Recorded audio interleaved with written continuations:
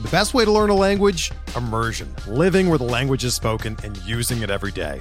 But if that's not in the cards this year, you can still learn a language the second best way, and that's with Babbel.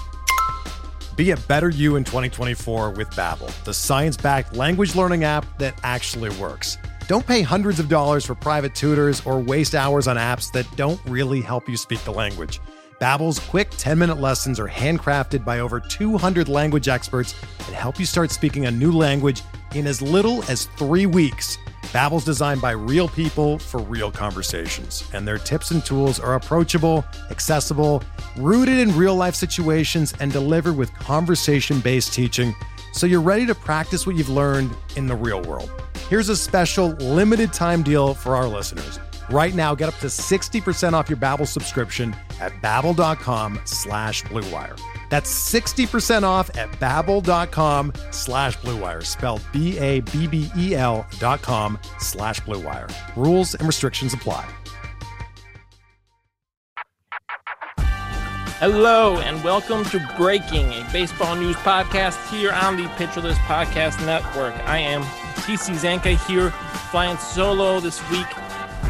My illustrious co-host, Tim Jackson, cannot be here today.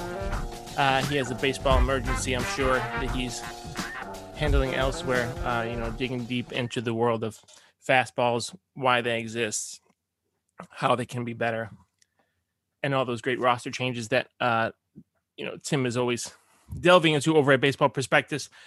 Today, without him, it's Wednesday afternoon. This will be posted. This is coming to you Thursday morning. We only have like 10 days left in the baseball season. It's kind of crazy. We are nearing the end, and this week we have to talk about the Cardinals. It's time. We've waited too long. The Cardinals went all year without seeming like a playoff team at all. They seemed like they were just it was just going to be kind of another middling, successful but middling season for the Cardinals, and now they've won 10 in a row. First time they've had a 10-game winning streak since 2001. They have stormed to the top of the wild card race, of the top of the second wild card race for the second spot, and they're now unequivocally looking like a playoff team. It's somewhat amazing. So back on August 1st, the Cardinals were,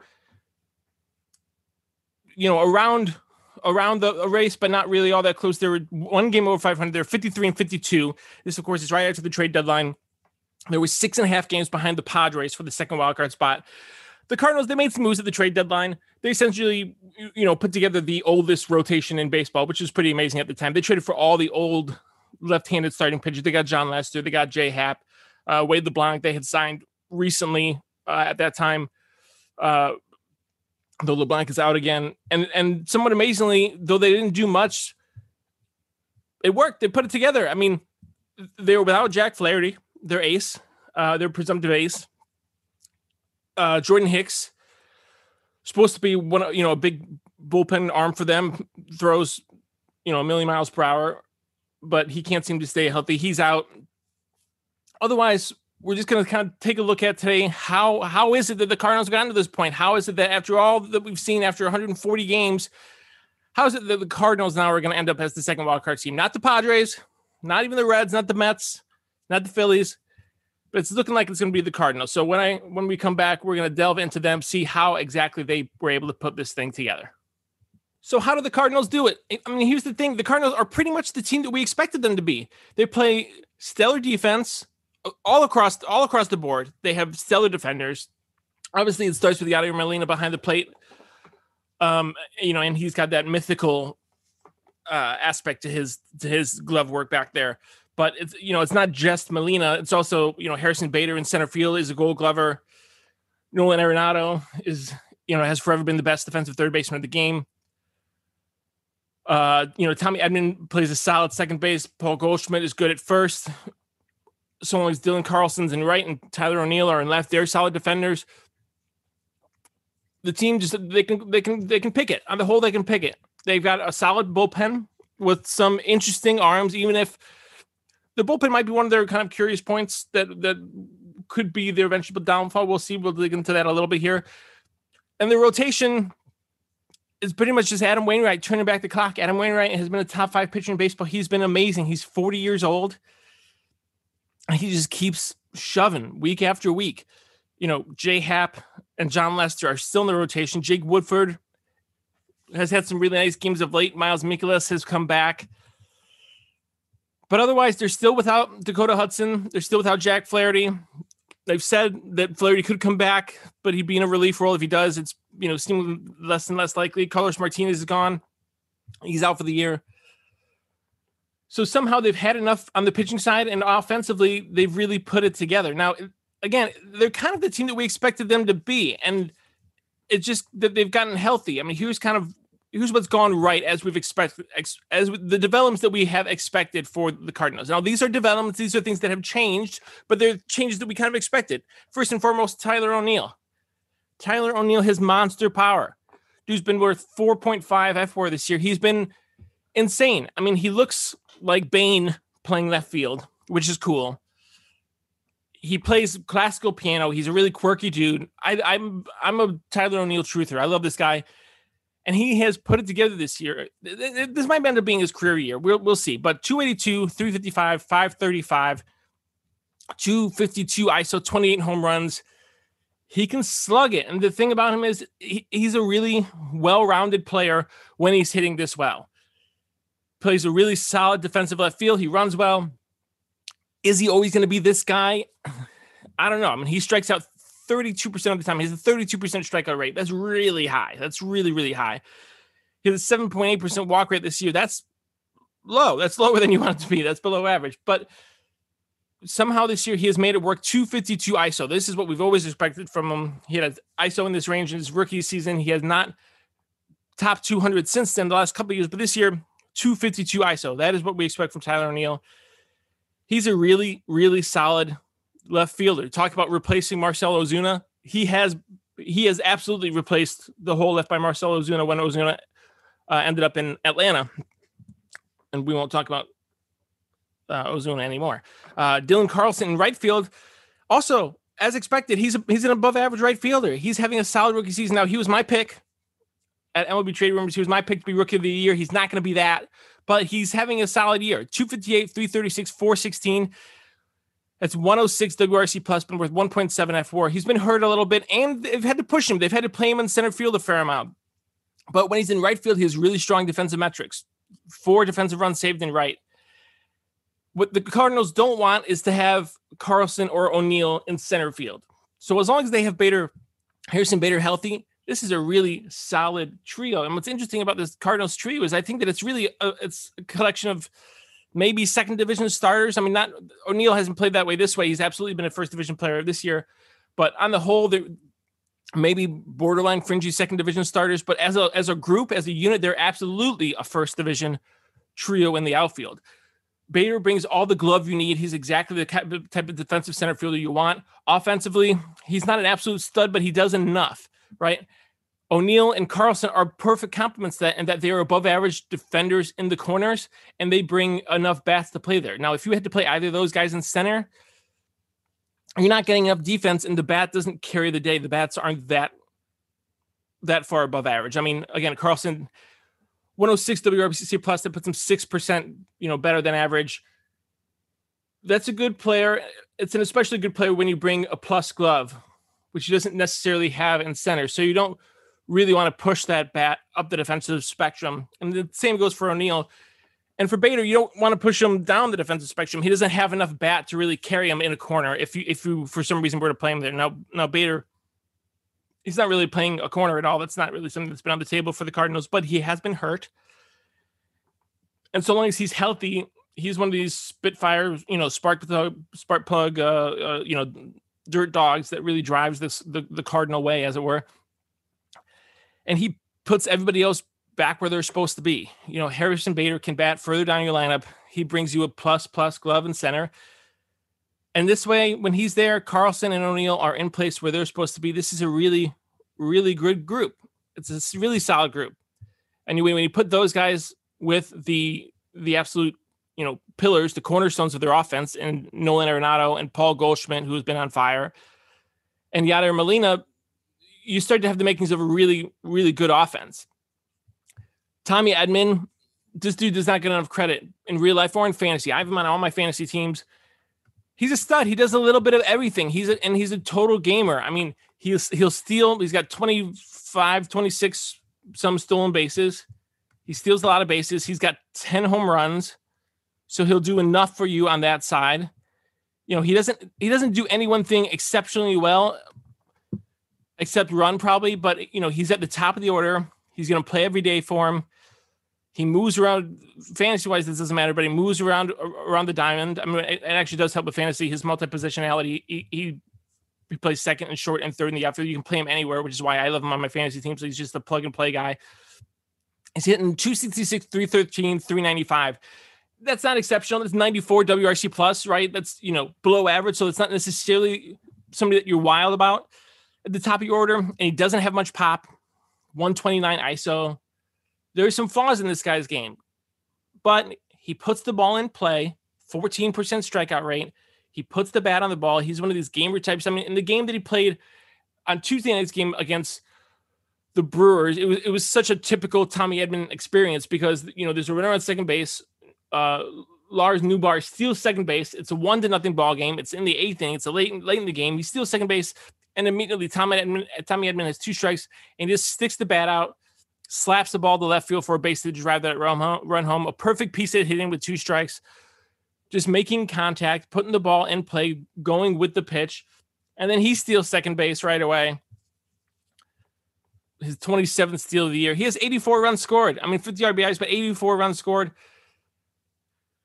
Tommy Edman is the type of player that he plays up when your team's winning ball games, right? Like, he maybe isn't surprising to see him on a middling team as the Cardinals were early in the year, but now's when he's going to really start getting his praise. And I do think he's a solid all-around player. 2.3 FWAR. That's absolutely a guy you want. I mean, the 313 on base percentage isn't ideal for the top of the order, but he's putting the ball in play. He's driving action.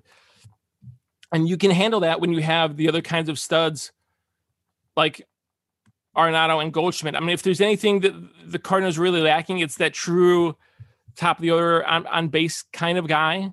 And Edman has to kind of play that part for them sometimes, but it's been enough for them. I mean, again, they're looking at snagging barely the second wildcard spot. This isn't the best team in baseball by any means, but they're going to have a chance to beat the best team in baseball, or one of them, in the Dodgers or the Giants, come the wildcard game.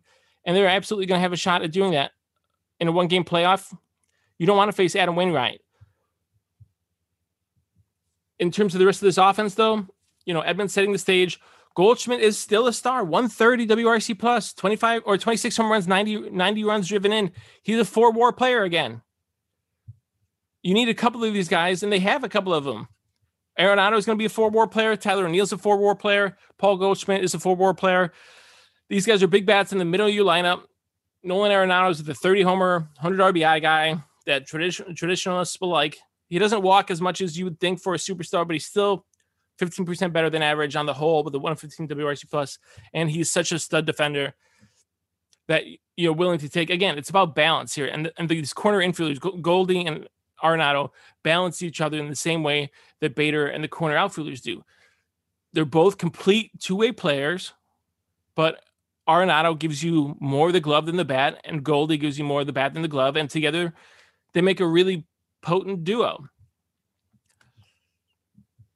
Now, there are a couple things that haven't gone exactly right for the Cardinals. The biggest thing, offensively speaking, is shortstop. They did not expect to have Edmundo Sosa, 25-year-old, as their everyday shortstop, as he has been recently. And he's kind of much more of the Cardinal way, the kind of steady as she goes kind of player. I mean, Paul DeJong has been the starter. He's a fine glove, but he has not hit the baseball. He, 17 home runs again, 188 ISO. DeJong can still hit with some pop, but he did not hit enough. 197 batting average, 288 on base percentage. They just weren't really getting enough from him. And he's been okay, 1.4 FWAR on the year. He's fine, but it just, sometimes you just don't want that much of a black hole in the lineup. And it's not like Sosa's been tremendous. 272, 342 for Edmundo Sosa. He doesn't walk either, but he puts the ball in play a little bit more. 18% strikeout rate this year. And he just does he's got more of an all-around game that fits the Cardinal style. That, you know, DeYoung is much more of a boom or bust type of player. That's not really the type of guy that the Cardinals employ. They really have a very balanced lineup all the way across the board. All their offensive players do a little bit of everything. Even when they have some specialties, they do a little bit of everything there. And this offense, again, it's not the best in the game. Are they going to have enough come playoff time? Probably not. They'll have a tough time beating the Dodgers in a one-game series, and they'll have a tough time beating the Giants in a full series if that's the way it goes. But they're going to have a shot for sure. And somehow it seems like they're going to end up there because with this 10-game winning streak, they're now well up for the second wildcard spot. So let's just review this real quick to see where they are. As of right now, and again, this is Wednesday night, they have not played their game yet against the Brewers. As of right now, they've won 10 in a row. The Padres have gone 2-8, and the Padres are all but eliminated from the playoffs at this point, which is just amazing. I mean, the Padres have a 0.1% chance to make the playoffs right now. They're essentially done. They're still 5 games behind the Cardinals, and there's just not enough time to play. And now they have to leapfrog the Phillies and the Reds. But the Phillies are 4.5 back. The Reds are 4 back. I mean, the Cardinals have, through this 10-game winning streak, they've built themselves a cushion. They're gonna coast.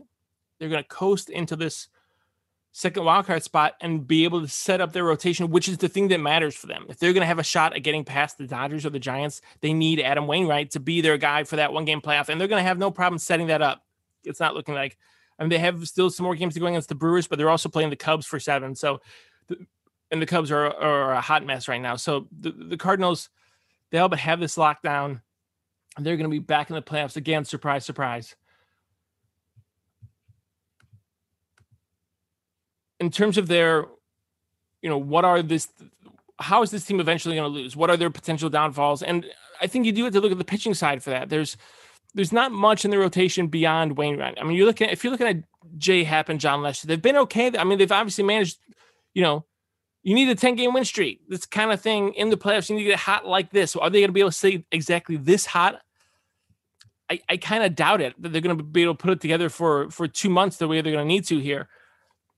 Or for, you know, 6 weeks straight, say.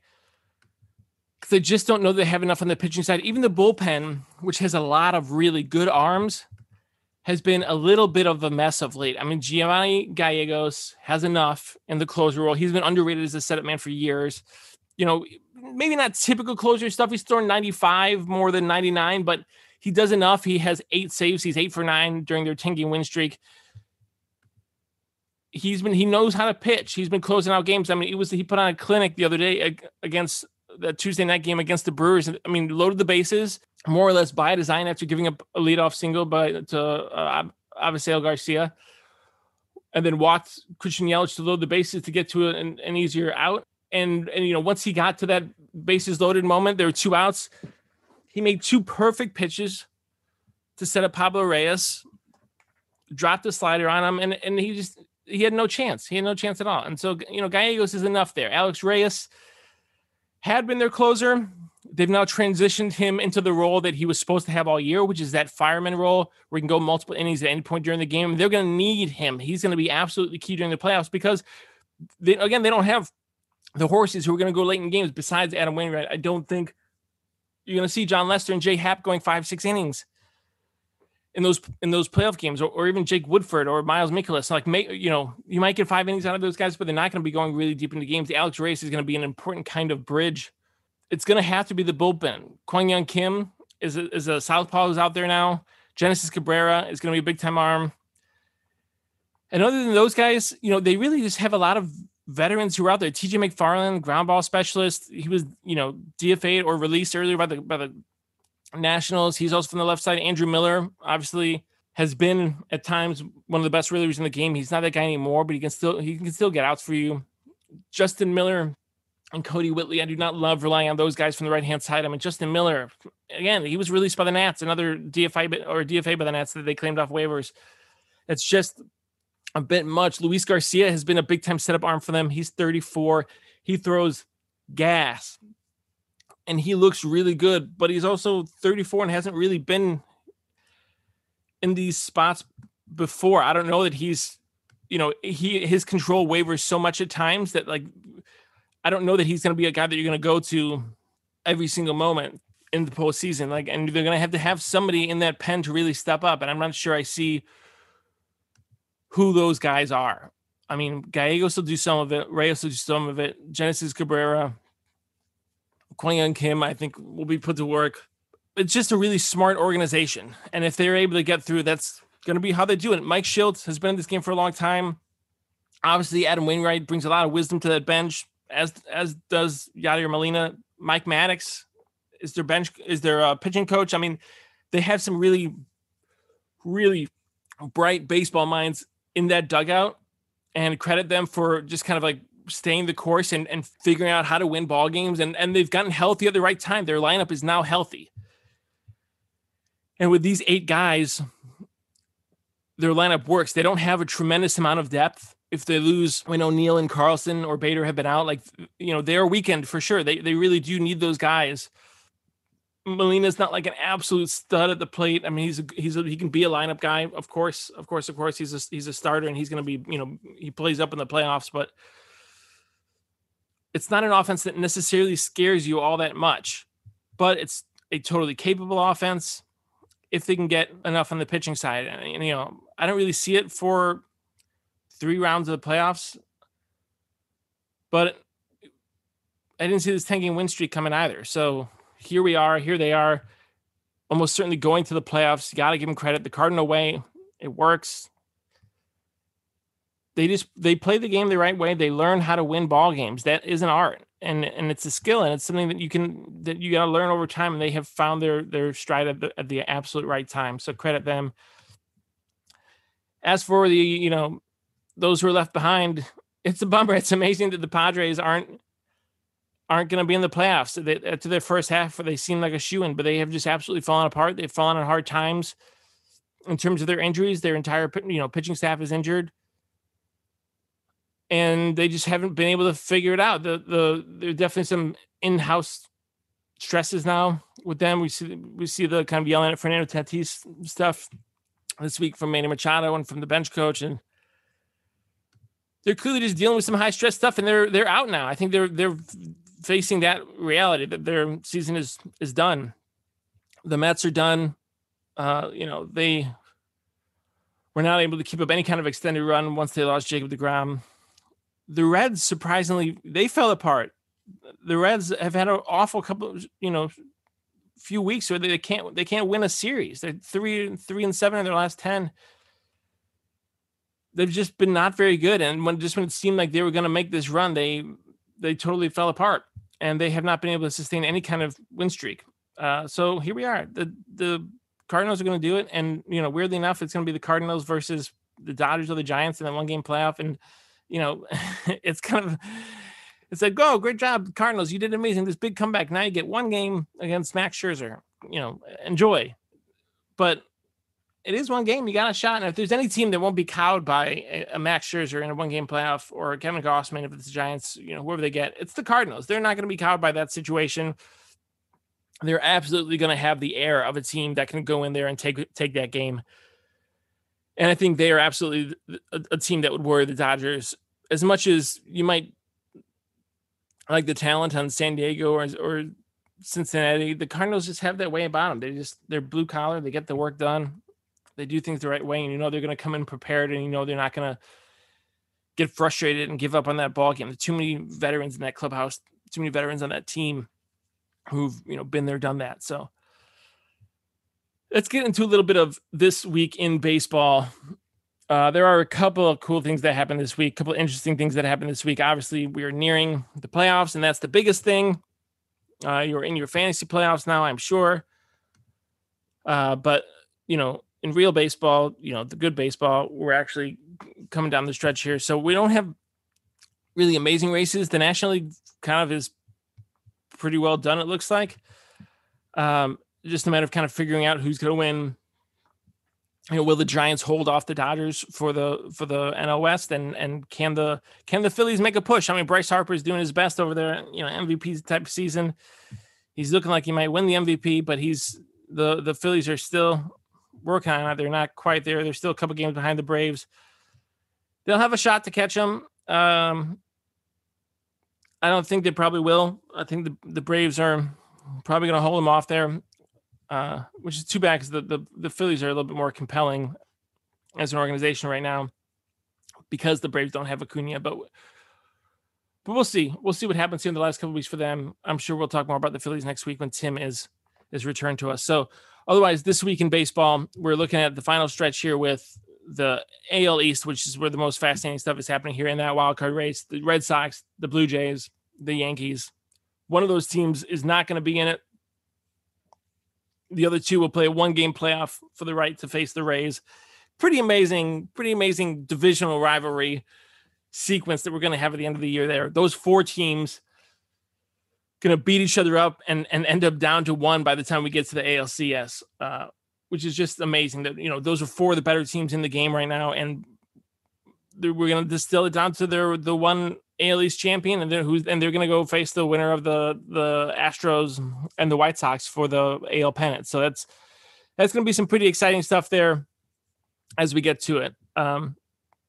As of right now, the Jays still have that second spot. The Yankees would be the odd man out, but we'll see what happens there. Otherwise, this week in baseball, Jake Arrieta, DFA'd again. I mean, it's sad to say. I love Jake Arrieta. I love him in his prime, but he's an awful human being, and he's an awful pitcher right now. Great beard, great workout routine, but he's not the guy anymore. He's the fact that the Padres were relying on Jake Arrieta of all people. I mean, my goodness, they did not have a shot there. This was, things were dire for the Padres when they're going to turn to Jake Arrieta. Is he done? I don't know. I'm surprised he got 3 teams this year to give him a go. So we'll see. Jake Arrieta, he's done for the year now. Arrieta, he'll probably latch on somewhere next year, but I don't. If he's pitching like he did this year, we might have seen the last of him. So I don't know. We will see there. In terms of returning pitchers, the Yankees are getting a couple guys back. Domingo Germán and Luis Severino. Severino pitched for the first time in 2 years. He pitched 2 scoreless innings on Tuesday. Pretty amazing. The Yankees need it now. So, 2 weeks, it's a pretty interesting time to rely on those 2 guys. But they're going to turn to him at least and give him a go and see what happens. I don't know that that's the best idea for them. But if they are pitching and they're healthy, they can definitely help that race. And the Blue Jays on their end, they just placed Hyunjin Ryu on the DL, on the 10-day DL. So they're maybe hurting a little bit. I think the Blue Jays have enough in their rotation now with, Jose Barrios and Alex Manoah pitching well. Robbie Ray obviously has had an amazing season. So I think the Blue Jays do have enough, even without Ryu, to get by and to make a run in the playoffs if they should get there. But obviously they would rather have Ryu back. And also in that AL East, the Rays promoted Shane Baz, their top prospect, acquired in the Chris Archer trade, along with Tyler Glasnow and Austin Meadows. Pirates fans just, shake your heads. Nothing you can do about it. Move along, but he looked good. I don't know if the Rays plan on using him, giving him a real go in the playoffs or not. My guess is no, because they don't tend to lean on just because of the way they dealt with Wander Franco last year, not bringing him up. But at the same time, Shane McClanahan made his major league debut in the playoffs last year. They need some starting pitching guys who can go innings right now. It's McClanahan in the rotation.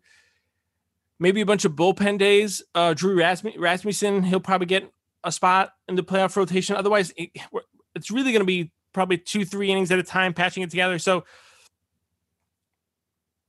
maybe Baz does have a spot in the playoffs. We will see. He's not technically eligible right now because he was not on the 40-man roster.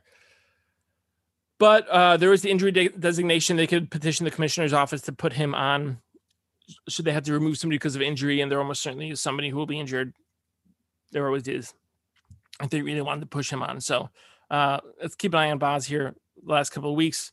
Otherwise, in baseball this week, the Reds extended David Bell through 2023. Good on him, I guess. And a little bit of a weird time considering the semi-collapse here for the Reds, but They didn't have a bullpen all year. They weren't really expected to be a playoff contender. So you could say maybe that they played above their heads this year.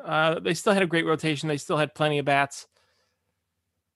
They still had Joey Votto, rejuvenating himself, looking amazing. So, I don't know that you give David Bell credit for that, but I guess he's done an all right job, and he's been their guy. So stick with him. It's good to see some continuity. I mean, Craig Counsell is still the longest tenured manager in the game, and it seems like teams more often than not choose to let guys go when anything goes wrong. So it's nice to see anybody kind of hold on to a role for a while. We now have a couple of managers who have been in their spot for a couple of years. So David Bell hanging on in Cincinnati. We'll see what happens, next year with him. He's now extended through 2023. So he's got a little bit of a leash. And, I don't think for him, the day-to-day changes much. You're managing to win ball games, and that's kind of it. The front office has to really decide what direction to take the team otherwise in terms of spending, in terms of how much they really want to go all in for next year. But I'm sure David Bell is looking and hoping that they're going to have a contender there in Cincinnati, and they have enough money on the books that I would think that they'd be pushing for it again. But at the same time, they didn't this year when they sent away all their relievers and decided to go with unproven guys in the back end, and that did not go well for them. So congrats to David Bell. Also, Alex Avila, catcher currently of the Nationals, longtime Detroit Tigers catcher. He has announced his retirement. This will be it for him. He's been hurt a lot this year. Got to play some second base. So that's cool. The Nationals were so depleted. He played second base, and then he missed about 6 weeks because he got hurt doing it. So that's why you don't play people out of position if you can. But the Nationals they got their own stuff to figure out. So again, congrats to Alex Avila for putting together a good career. He had a good run there in Detroit. His dad traded him away. His dad, the GM of the Detroit Tigers, traded him away. So that's kind of a crazy story. He might be the only guy in baseball who can tell that story. Certainly the only active player. I'd have to do some research into seeing if there's been anybody else who's been traded by their dad before. So, but Avila was, so good for him. And he had a decent career. He had a good career. He was a good backstop for a lot of years. Caught those Tiger teams with Scherzer and Justin Verlander, and got to catch Scherzer here again for a time in Washington. So congrats to him on a good career. He's hanging up now. He's going to probably stick around the game in some capacity. We'll see if he goes back to Detroit to work with his dad or if he ends up somewhere else. But good on him.